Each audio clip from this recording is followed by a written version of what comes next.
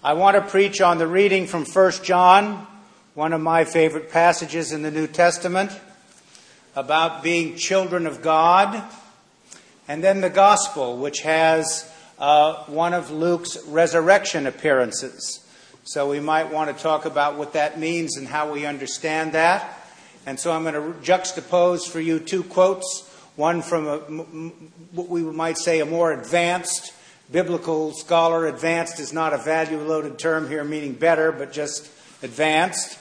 And one from Father Thomas Keating, which connects, I think, to what I talk about all the time, and that is how we appropriate the deep things of Christian faith and belief and how that affects our emotional, spiritual, and mental states. But before that, every sermon during the Great 50 Days, I just remind us of the four things that animate us. The four things are really underneath the three great theological ideas: God's light, God's life, and God's love. So in one sense, the reading from 1 John today will talk a bit about the first of the great themes of Easter, the presence of the light of Christ. The illuminative processes of God, both as an external showing the way, lighting the dark places for the community of faith, and for individual human beings who seek to receive some clarity of thinking from God about God's purposes for them, and how they can, in every age, renew their understanding of who they are, what their purpose is, and how they might proceed. And this light that is internal it has two parts in one sense. It shines on those aspects of our character that we should affirm and reflect back to the world the highest and best of our humanity. And also the light shines on those parts of our character that need work and illuminates perhaps with greater clarity how it is that we now can begin to move in a direction of greater health and wholeness. And then, of course, we always read from the Bible, and we read about the great history of salvation, and we put two and two together, and we realize that what we read in the biblical text has some application to our own personal history, and we draw the conclusion that the history of salvation involves you and me, and that we're part of God's plan for the cosmos, and in fact we are necessary for it. And the resurrection faith is about how you and I become empowered to be God's people in the world.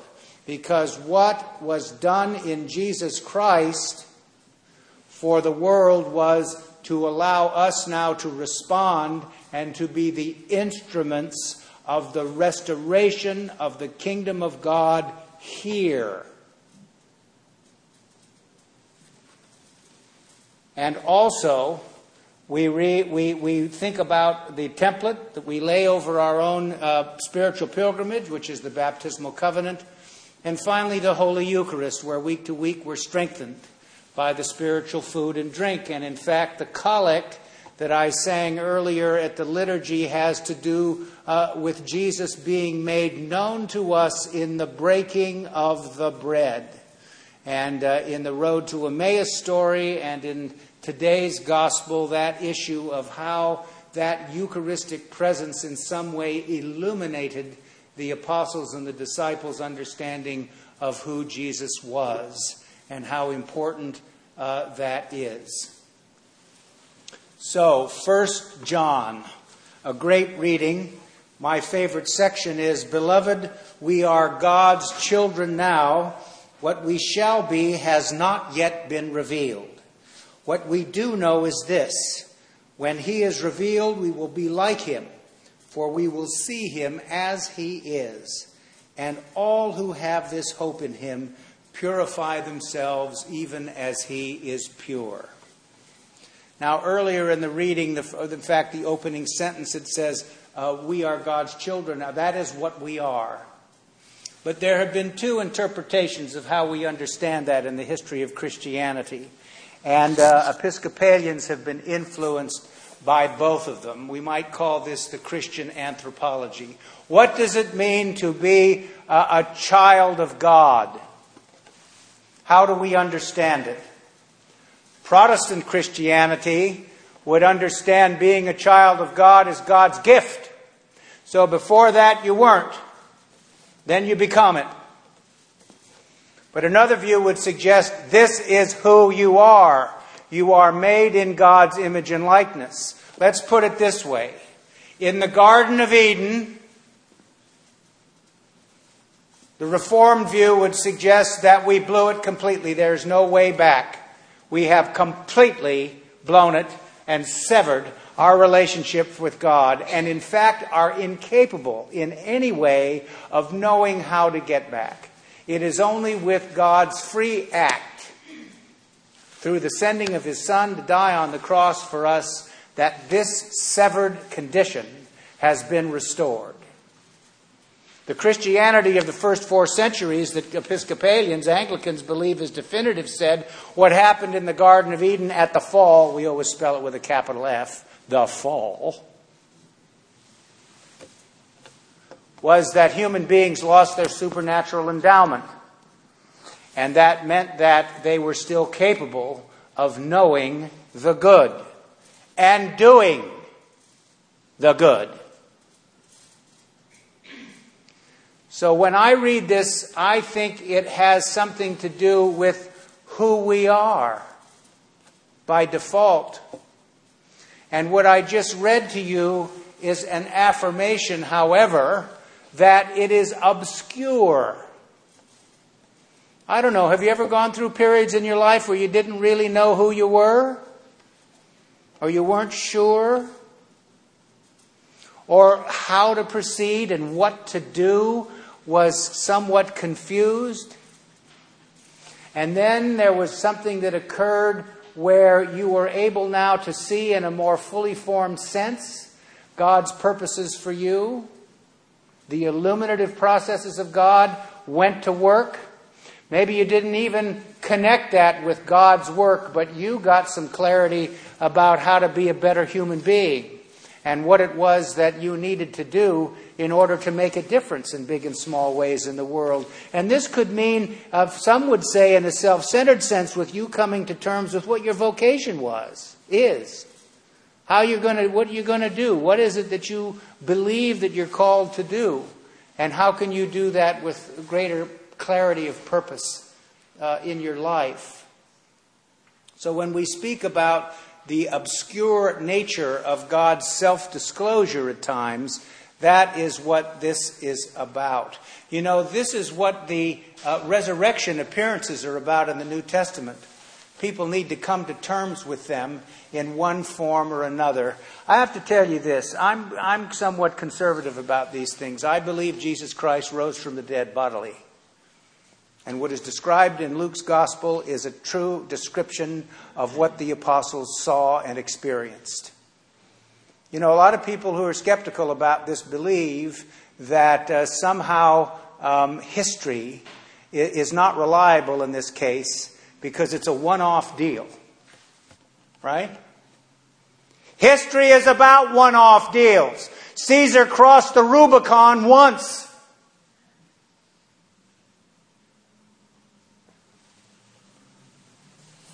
A lot of history is about stuff that happened once. You know, I was watching a YouTube lecture before Easter by some scholar, I can't remember what it was, and I did not know this. You know, when you talk about the biblical texts and all the manuscripts that we have and which ones are reliable and how many of them are there, and people actually saying, well, you know, and these can't be too reliable. We only have about 4 of these. Do you know a lot of the great Greek philosophers and writers that we understand to be foundational to our civilization? We have one manuscript, like Thucydides. One. So to say somehow that we're not going to draw any conclusions from this because we have, shall we say, sparse textual evidence? How does it take away from the power and effect of what is said? So we always have to have that conversation. So in 1 John, he says the thing to do now, as you begin to come clear about God's purposes for you, is to avoid sin. And you know what the author of John's Gospel means when he, of the first epistle of John means when he says sin? For the writer of 1 John, it does not mean moral lapse. Do you understand what I mean when I say that? Sin as a moral lapse. That's what most of us think of sin is, and it is. But for 1 John, it means unbelief. That his focus is on the overweening skepticism that I think in some cases in our age is perhaps unprecedented. Although since I haven't lived in every age, I can't say. Right? But the fact is that there's an awful lot of skepticism. And what we have is what G.K. Chesterton said so eloquently in the 20th century. When people stop believing in God, it doesn't mean they don't believe. It means they'll believe anything. And we do. You know, I hate to poll the number of people in this country who think we've been visited by space aliens. Right? But don't believe in the bodily resurrection of Jesus.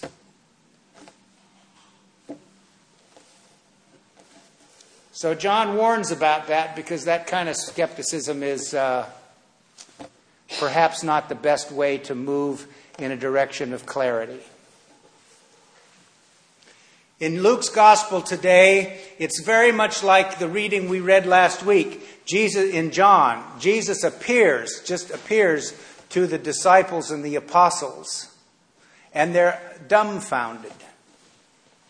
I was doing some reading about this. I didn't have a lot of time this week, but one of the writers I was reading said, the fact that the resurrection appearances don't agree with one another is an affirmation of the historical veracity of what they're talking about. Because if it came so much later that the church had the opportunity to cook the evidence, the story would be completely consistent in every regard. So what we're reading about here is the strands of the tradition that underlie the biblical text itself.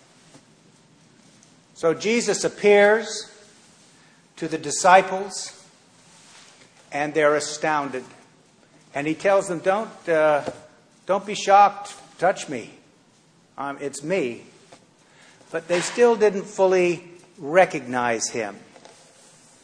And so he now begins to explain to them the sacred literature of their people. And how in it, he opens the scriptures, how in it predicts who he'll be, what he'll go through, and what the end result is going to be. His resurrected presence. And to tell them that he is there to remind them that they are to now enlist both themselves and other people through the apostolic preaching in the bringing of the kingdom of God here. You know, so much of Christianity has been given over, certainly in the last 1,000 years or more, to saying that what this is that you and I are going to go somewhere else to the kingdom of God. You know? It creates some pastoral problems, doesn't it? Because we have friends and relatives and loved ones who've died. Well, where are they? Well, the safest thing to say is they're in heaven with God. Right? If you go look at the gravestones in some of the English churches that date from, say, the 16th through about the middle of the 18th century, you'll see written on the gravestones, David Breuer, gone but will return.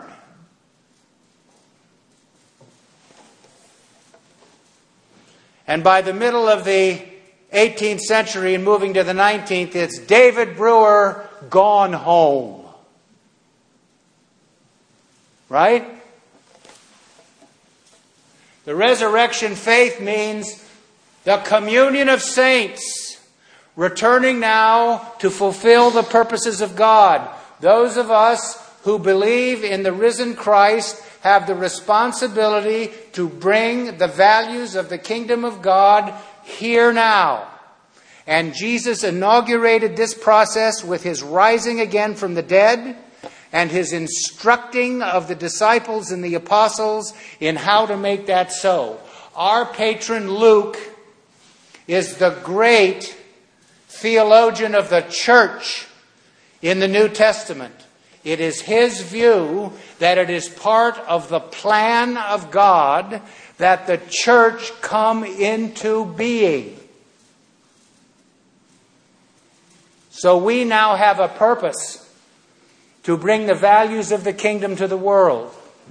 And to do that by being the best human beings that we can be.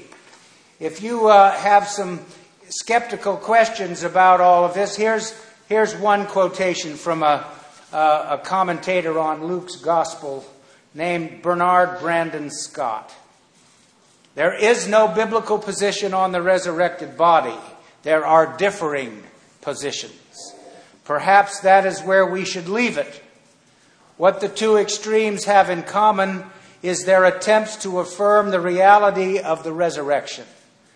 Both Paul, I didn't mention this, Paul's writings are earlier than the Gospels.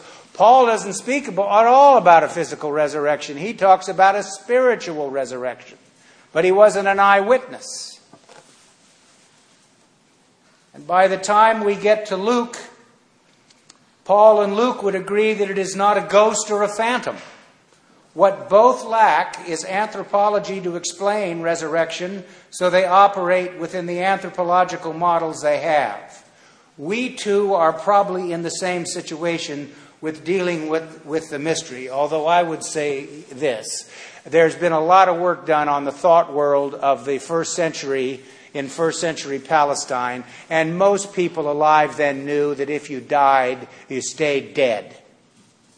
That's not something we are sure about, and they weren't. Right? So to speak about this in some cases is absolutely stupendous. However, I would say Father Keating may give us the better answer about what we do and how we think about this. The resurrection.